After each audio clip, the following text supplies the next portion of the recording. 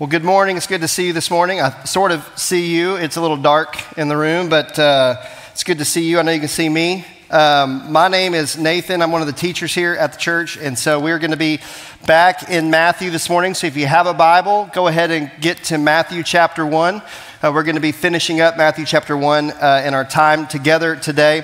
We are in a series on Advent, and I kind of talked about this a little bit last week, but Advent is a season in the church calendar across denominations, across the world, and across centuries, where the church intentionally looks at the Advent, it's the Latin word for the arrival of Jesus Christ at Christmas, and then, of course, the second coming, the second Advent to come when Jesus returns and fully and finally restores all things. And so I said last week that one of the reasons I think it's important for churches to celebrate Advent is because if you're like me, it's very easy to find yourself Christmas morning or Christmas Eve and just kind of wake up and go, oh my goodness, it's here. And I really haven't been that intentional to actually think about Christ and prepare my heart and to really give him kind of the weight of this season. Instead, I give it to a lot of things that are good things.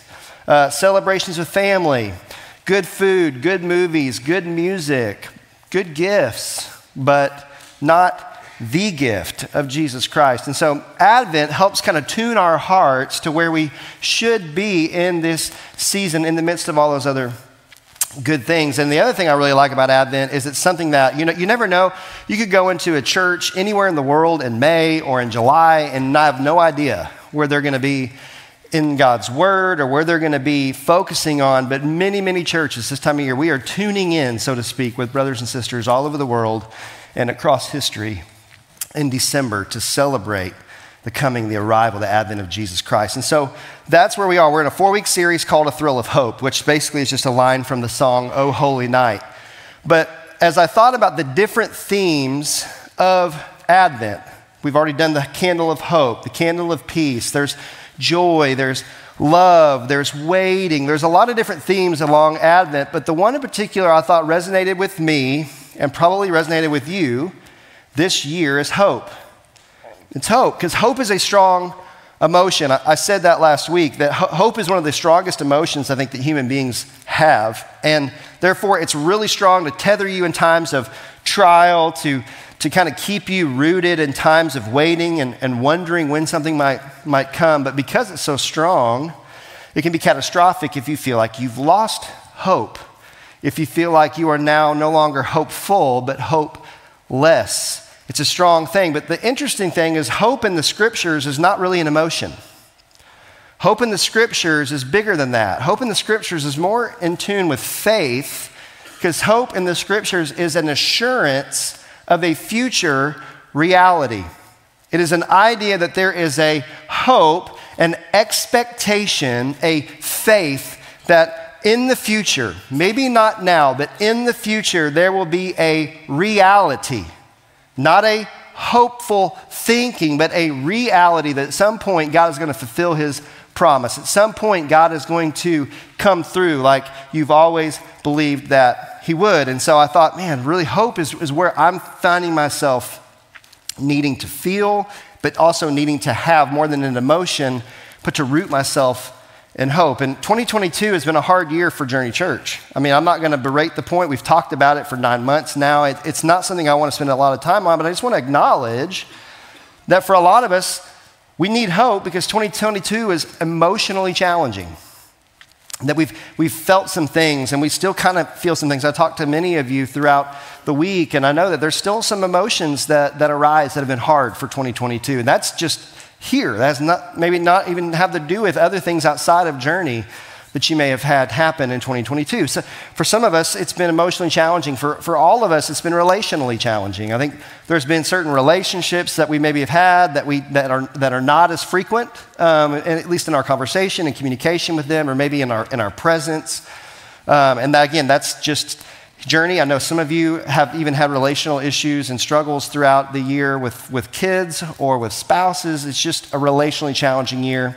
And it's a spiritually challenging year. We've had to dig deep about what we really believe about certain things. And so when you get to the end of the year, you get to Advent, man, hope in 2022 for us is something that really resonates with us. So I started last week, and I just kind of framed last week. We were in the genealogy, of all places, of Jesus Christ, at the beginning of Matthew.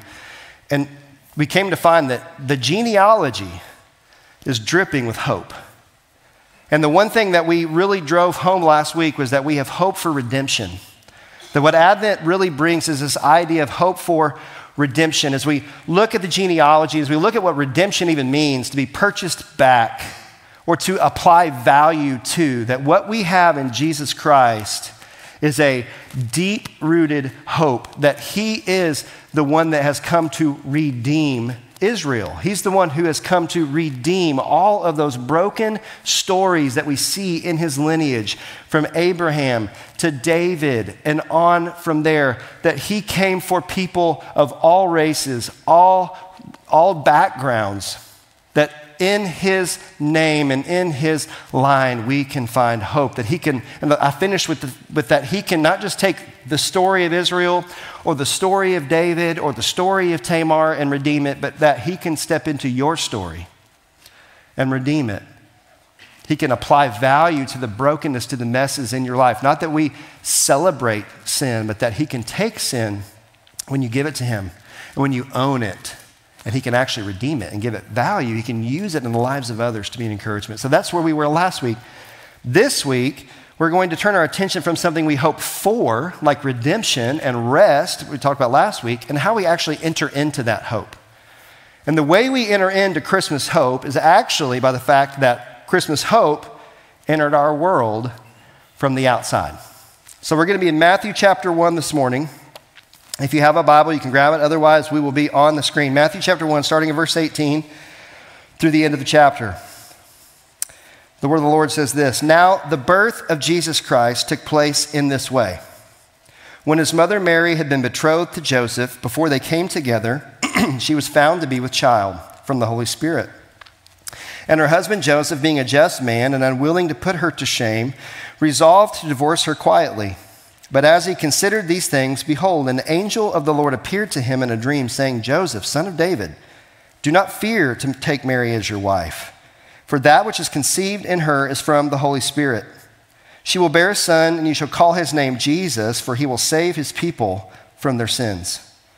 All this took place to fulfill what the Lord had spoken by the prophet. Behold, the virgin shall conceive and bear a son, and they shall call his name Emmanuel, which means God with us. When Joseph woke from sleep, he did as the angel of the Lord commanded him. He took his wife, but knew her not until she had given birth to a son. And he called his name Jesus. So today we're looking at the incarnation of Jesus. And specifically what I mean by that is we're looking at the fact that we have hope from his incarnation because we have hope from his presence. But how? How can we have hope from his presence? Because a quick look through of the Old Testament shows that God's presence usually incites fear, trembling, more than it probably does hope.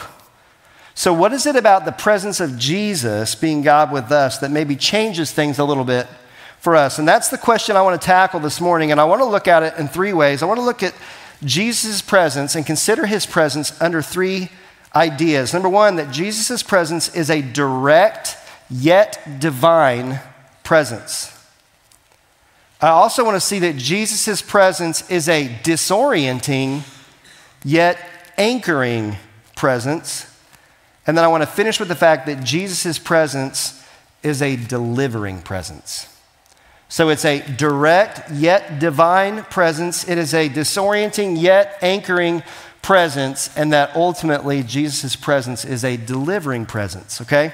So first, a direct yet divine presence, and let's look at both sides. First, starting, what do I mean by when I say that Jesus' presence is a direct presence? Well, at the beginning of the verses, Matthew 1:18, now the birth of Jesus Christ took place in this way when his mother Mary. Now, I'm going to stop there. And again, just like last week, I'm going to state something that's probably relatively obvious to you. Jesus was born. He was born. Like me and like you, he was born. He had a mom. Her name was Mary. Rather obvious, but worth saying, Jesus was a human being. Last week, I talked about the fact that there's a family heritage of Jesus, that he came through the line of Abraham and of David. Today, we're talking about the fact that his birth took place in history to a specific person and was reported as history. Now, why does it matter that Jesus was a human? Well, the first thing I just want to make clear is it matters because that means he's one of us. As a kid, I often thought about Jesus more like Superman. You know, like, yeah, he might be Clark Kent, but really he was always from another planet, really wasn't that human. He was an alien, and he was amazing. And I kind of thought about Jesus that way. Sorry, if you don't know that Clark Kent's Superman, and I ruined that for you, my apologies. But we talked about that. Like, I thought about that as a kid. Like, that's just who God is. He's kind of like Superman.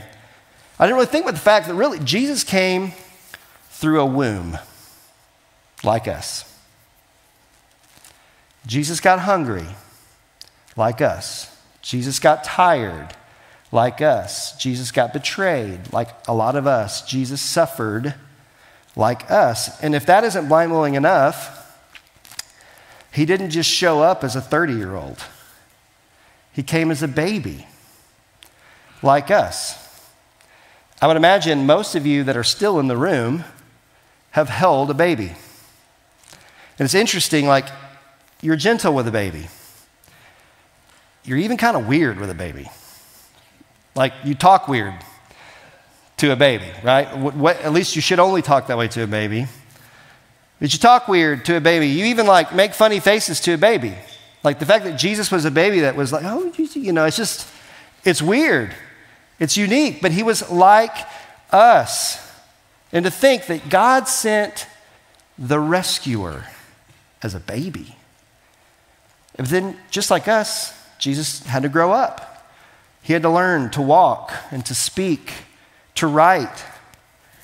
And this should bring us comfort. He wasn't a superhero. He was a human being. He walked the earth that he made. And this is what I mean by Jesus' presence was direct. He was in our midst. He could be touched. He could be engaged face to face. But he wasn't merely a direct presence. He was a divine presence as well. Going back to Matthew 1:18, when his mother Mary had been betrothed to Joseph, before they came together, let the reader understand, she was found to be with child with the Holy Spirit. And her husband, Joseph, being a just man and unwilling to put her to shame, resolved to divorce her quietly. But as he considered these things, behold, an angel of the Lord appeared to him in a dream, saying, Joseph, son of David, do not fear to take Mary as your wife, for that which is conceived in her is from the Holy Spirit. Mary's conception was a work of the Holy Spirit. Jesus may have had a mother. Mary may have carried Jesus in her womb, but Jesus was divine. Matthew is making very clear that Joseph was not his father. That's why he said, before they came together. He shows that Mary was pregnant not by human or natural means, but by a supernatural miracle.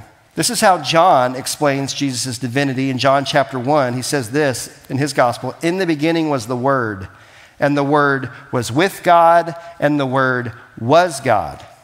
He was in the beginning with God, and the Word became flesh and dwelt among us, and we have seen his glory, glory as of the only Son from the Father, full of grace and truth.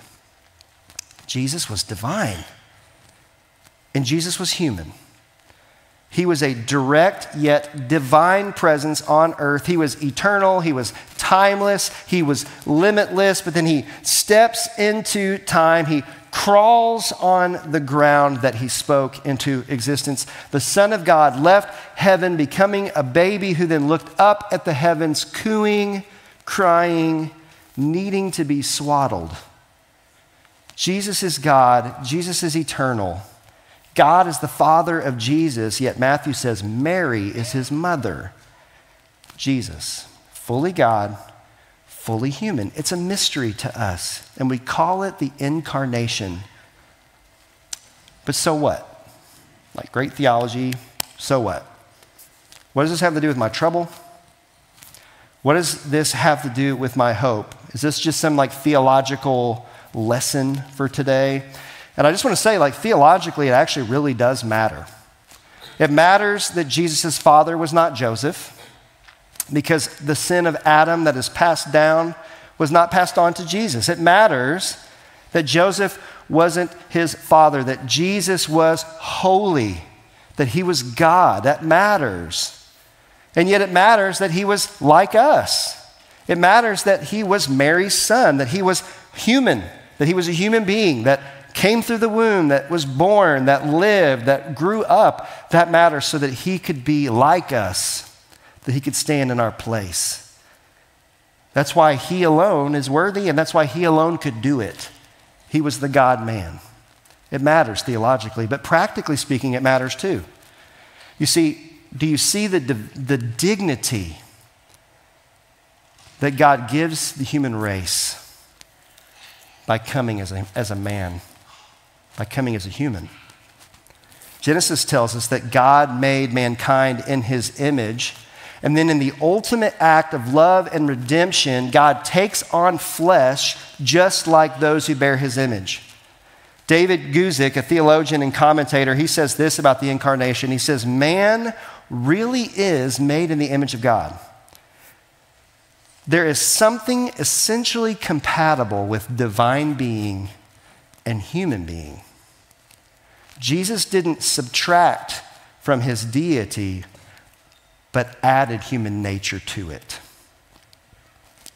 There's a dignity given to human nature that God would take on our flesh and then dwell among us.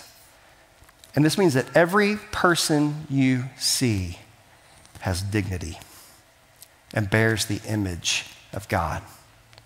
If Jesus is God but came as a human, how on earth do we have the right to demean, to mistreat, to belittle, to apply zero value to another image bearer? And yet, if Jesus came as the Son of God but took on human flesh, that means you, despite what the enemy tells you, despite what your parents may tell you, despite what a boyfriend or girlfriend or a spouse tells you, you have value. You see, the fact that Jesus is man and God has infinite, applicable, practical meaning and purpose in our life. Dogs, they may be man's best friend, but Jesus did not put on fur and dwell among us. Trees and plants, they may give us oxygen or beauty or food, but Jesus did not put on bark or leaves and dwell among us. Jesus is a divine presence who put on flesh and dwelt among us. He was a divine yet direct presence as a human being in the first century in history. But what we see as you look at the story is that his presence is disorienting. Because when God comes in, it's always disorienting and disruptive. That's the way his presence works. At least it does now. When you read the biblical narrative in the Old Testament, God's presence actually was direct initially as he walked through the Garden of Eden with Adam and Eve in creation. The presence at that time was not threatening to Adam and Eve. It was comforting. It was anchoring to their souls. They had communion with God. But Adam and Eve decided to be their own God. They ignored his one command. They thought he was holding out on them, and so they turned from God. And in so doing, the result of that was that God cast them out of his presence. Now there's a dissonance between God and creation, a fracture to the ability for us to actually enjoy his presence. And now that in and of itself, the absence of his presence becomes very disorienting to us. Adam and Eve are exiled from the garden, from his direct presence. And at that point, that was all they had ever known. You can imagine how disorienting that was for them. From now on, in the Old Testament, God speaks at most from a distance.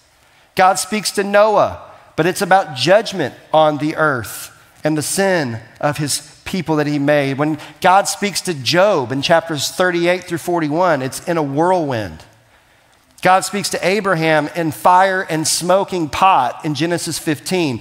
God speaks to Moses in a burning bush in Exodus 3. And when Moses asks to see God's face, God says, you would never be able to do that and live. I'll let you see my back. And then when Moses is meeting with God on the mountain, not face to face because Moses would never live, just the glory of God. When Moses comes off the mountain, his face is so bright, the Israelites can't even look at him. This is what it means to even be remotely close to the presence of God. In the tabernacle that was built in the wilderness, God's presence comes in through fire. In the temple that is built by Solomon, God's presence comes in through fire. And both of those times, his presence is in the Holy of Holies. It's hidden behind where anybody could actually get to except for the high priest once a year after he is ceremonially clean and he has made sacrifice for his sins. He can go in and make sins for the nation of Israel. You see, God's presence becomes, yes, with Israel, but it's still shrouded. It's still behind the curtain. It's still not really able to have access to it directly. And when Isaiah in chapter 6 has a vision of God in his temple in a dream, Isaiah's response at even being in the presence of God in a dream is, woe is me, I am lost. I am lost. For I'm a man of unclean lips, and I dwell in the midst of a people with unclean lips, for my eyes have seen the King, the Lord of hosts. Do you see the relation to sin and the exile from his direct divine presence? It was impossible to see him apart from once a year when the priests entered to make atonement for Israel. It was sin that banished Israel from his direct presence, and it was sin that banished all of humanity from it too. And when you and I are made for direct presence with God, it is disorienting not to have it, even if you don't realize you're made for it. Like a fish out of water, we are not even aware of what's going on other than the fact that we are just not right. We are made to be anchored in this life by his presence.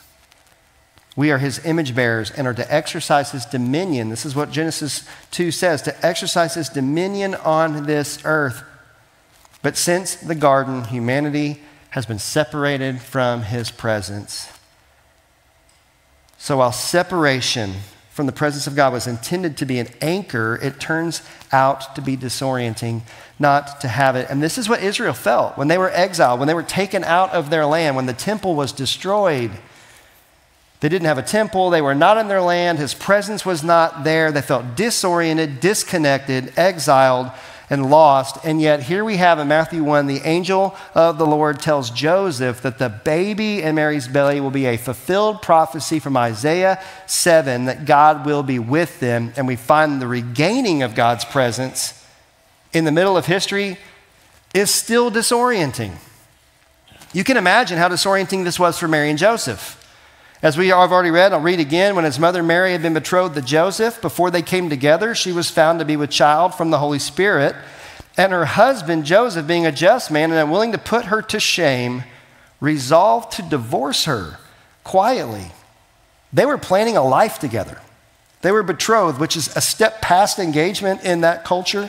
It was a legal binding agreement. Therefore, that's why it would have required divorce. But yet they weren't technically married yet. The wedding had not happened. And so here they are betrothed. They're making plans like any young Jewish couple would do. Their parents had put them together and said, this would make both of our families happy. They're legally bound and ready. And the presence of God interrupts their life. And it was quite disorienting. An angel tells Mary that in Luke's gospel that what she conceived as a virgin is from God, the Holy Spirit. You can imagine how hard this must have been for her to explain to others and to Joseph. You can hear the whispers in the marketplace. did you see Mary? She's showing like she's pregnant. I didn't even think her and Joseph were married yet. And that starts the prayer chain, right? Not gossip, the prayer chain. Let's pray for Mary. Let's pray for Joseph, bless his heart, right? You can hear the whispers. I heard she claims it isn't even Joseph's baby. Sorry, Joseph. She claims it's this miracle baby because she's still claiming to be a virgin. Have you heard that? That's crazy. I mean, if you believe that, I've got oceanfront property in Nazareth to sell you. I mean, you can hear the whispers. You can imagine the disdain and the mockery. And I didn't put it in the notes, but even later in life when Jesus is in ministry, there are a group of people that question him, and they basically tell him that he was born illegitimately. It followed them their whole life. God intervenes. When God comes to Mary, he doesn't go, now hear me out. Here's an idea. Take it or leave it. No, he just disrupts their life. It's disorienting. And if you think, well, okay, sure, but that's Mary and Joseph, and that's pretty extreme. She was the mother of the Messiah. I mean, what about, well, you just look at Israel. The presence of God coming back into their midst at Christmas was very disorienting to the nation of Israel.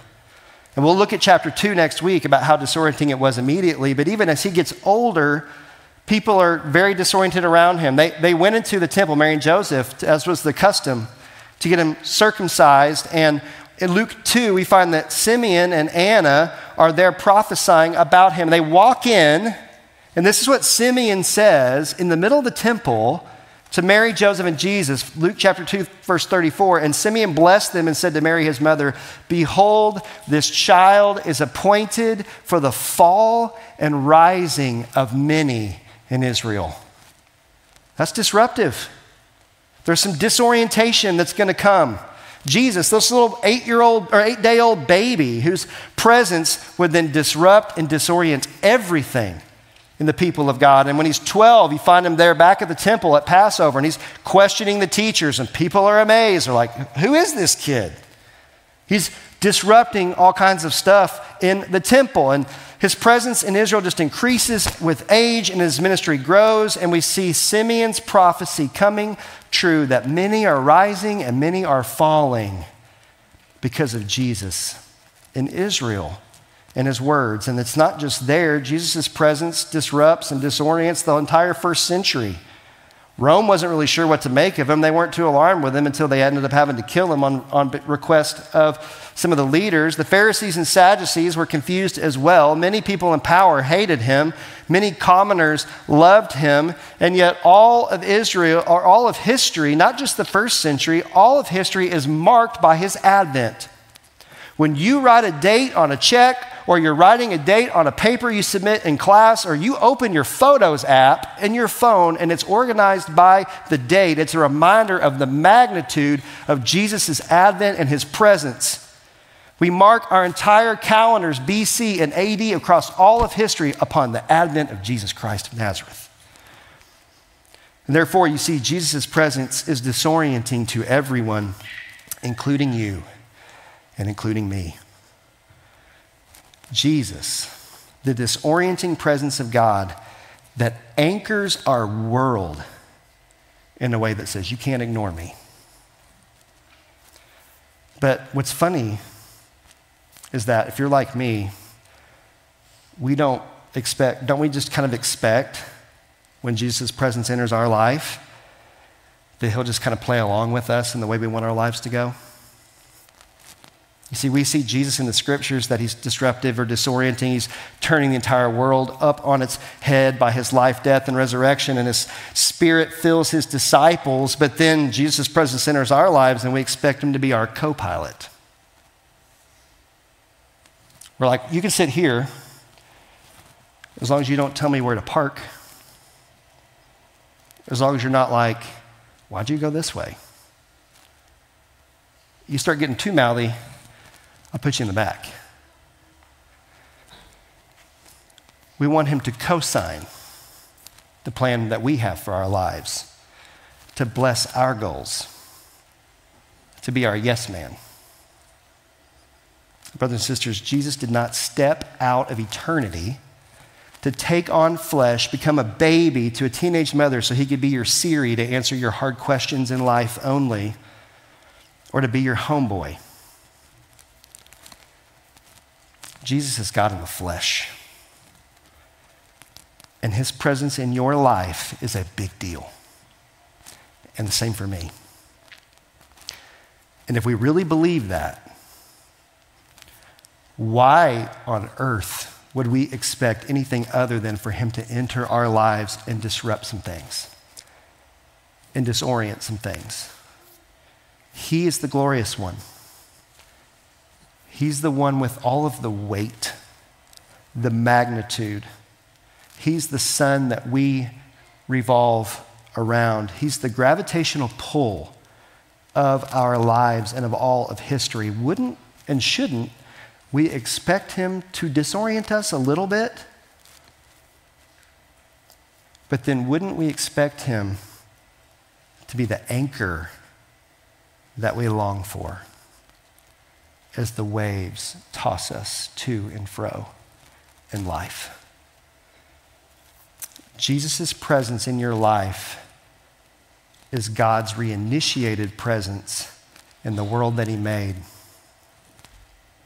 And the presence of Jesus is disorienting because he wants to reorient your life away from you at the center and anchor himself there.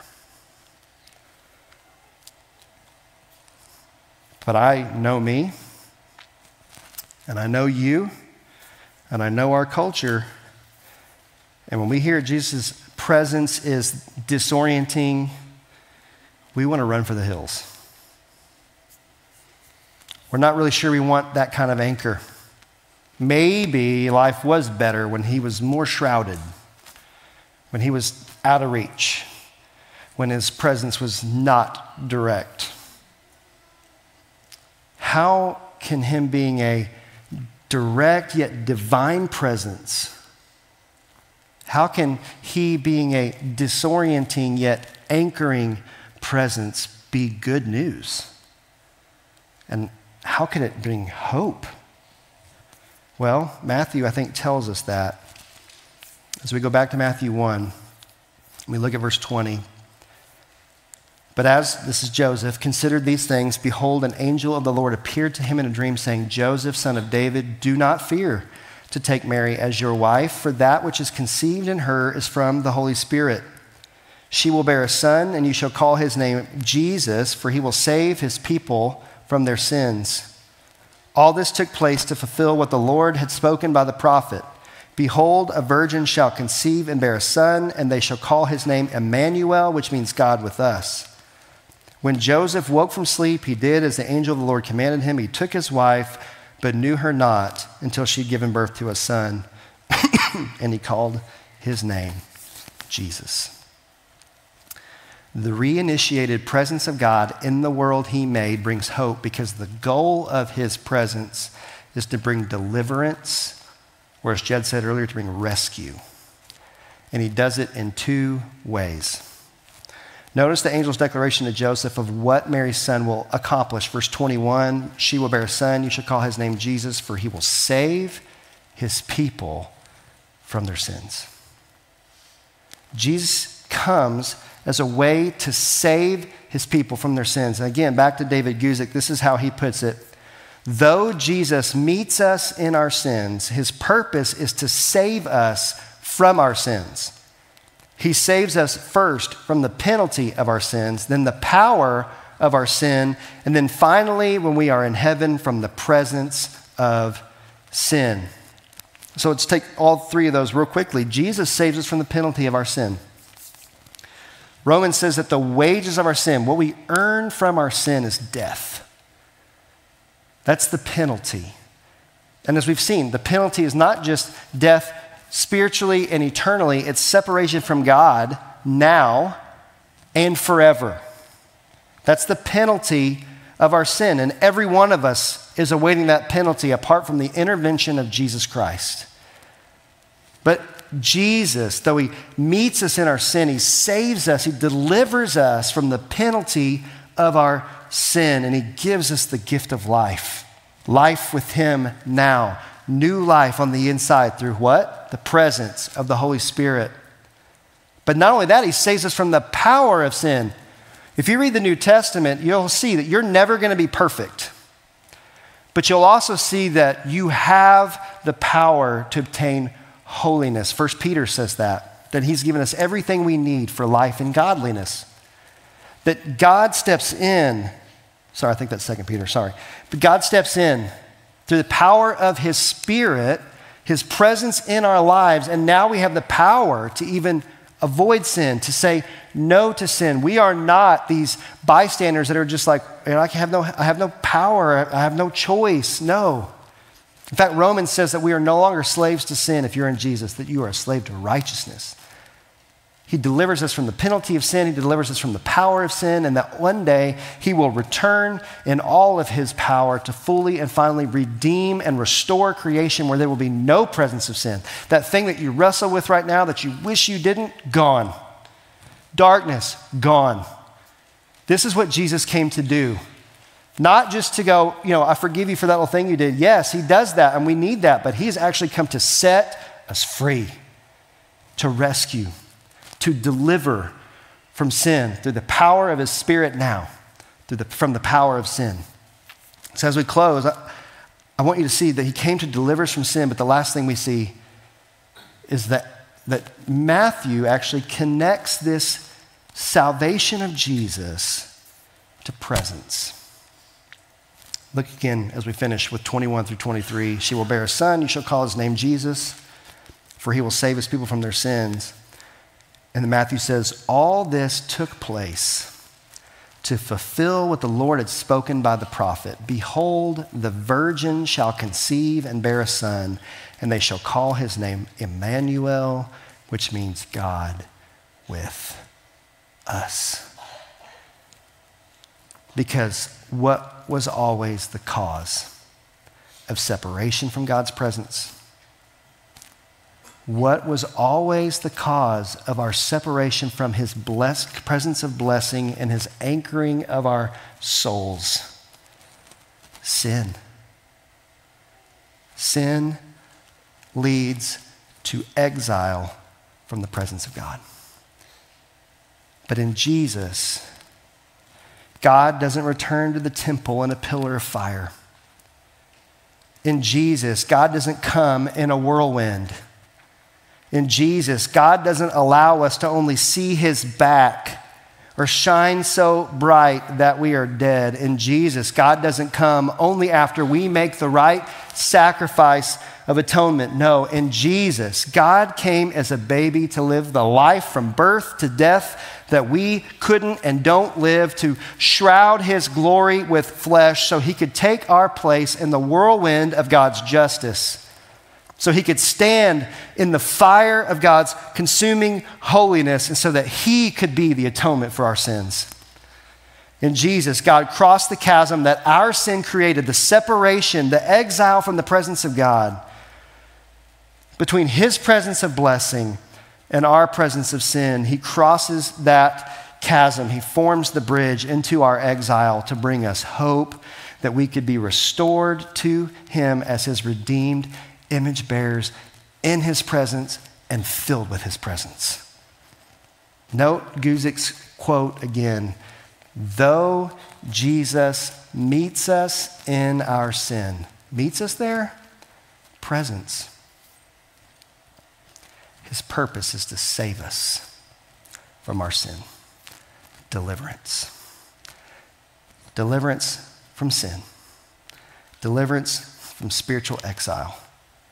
At Christmas, God took on flesh in the person of Jesus Christ and brought ultimate deliverance from sin and deliverance from spiritual exile, and he did it by his presence. Presence as God in the flesh as a baby. Presence as God in the flesh all of life to 33 years later as presence of God on the cross for our sin. And presence as God in the resurrection and the vindication of the Son of God, and the victory over death, to deliver us from the penalty and power of sin, to transform us into his image, to redeem your story and my story to give us rest, to give us hope. Amen. So as we close this morning, a call to action. First of all, like if you're a non-follower of Jesus, let the delivering presence of Jesus enter your life today by faith so you can be saved from sin and separation. See, Jesus came as God, not so that you should be afraid and tremble. At the first advent, he came to set you free.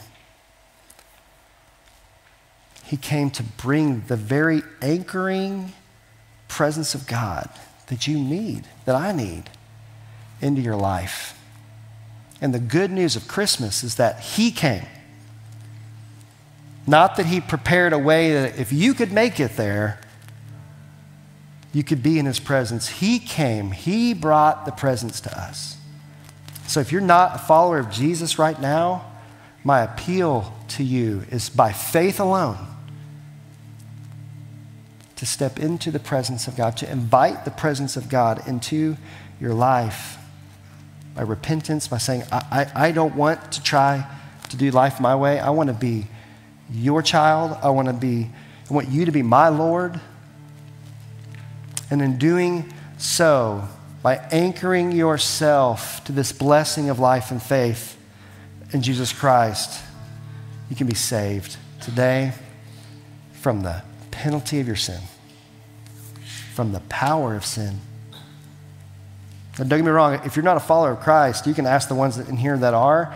Being saved from the power of sin does not feel very immediate.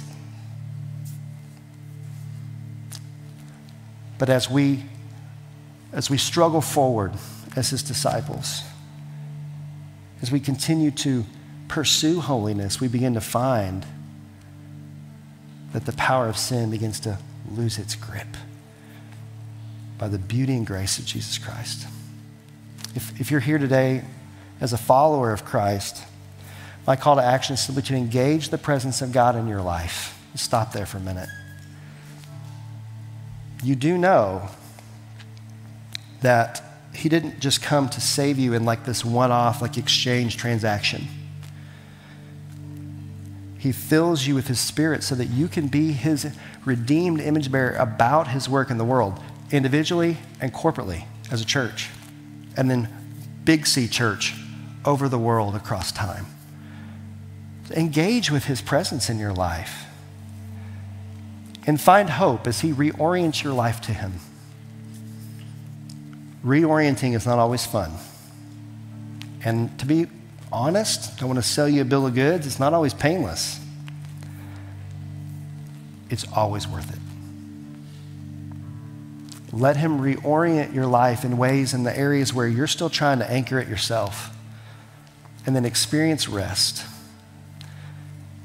in his deliverance of your sin and ushering into his presence. So wherever you are on the map today, I pray that you would allow the Spirit to speak clearly to you and that you would respond accordingly. Let's pray.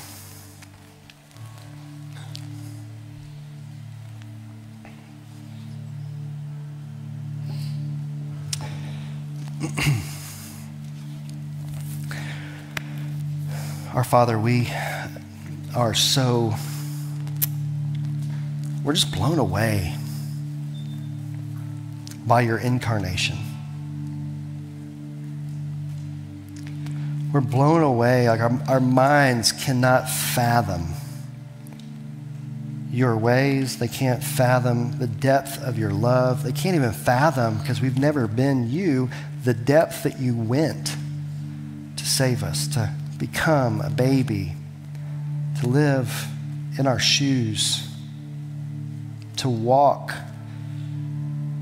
the world you made, to breathe the air you created, to be the one that holds all things together, as Colossians says, and yet to come and take on flesh. God, would you, First Spirit, would you just illuminate us? Would you make us not go, oh, that's good theology.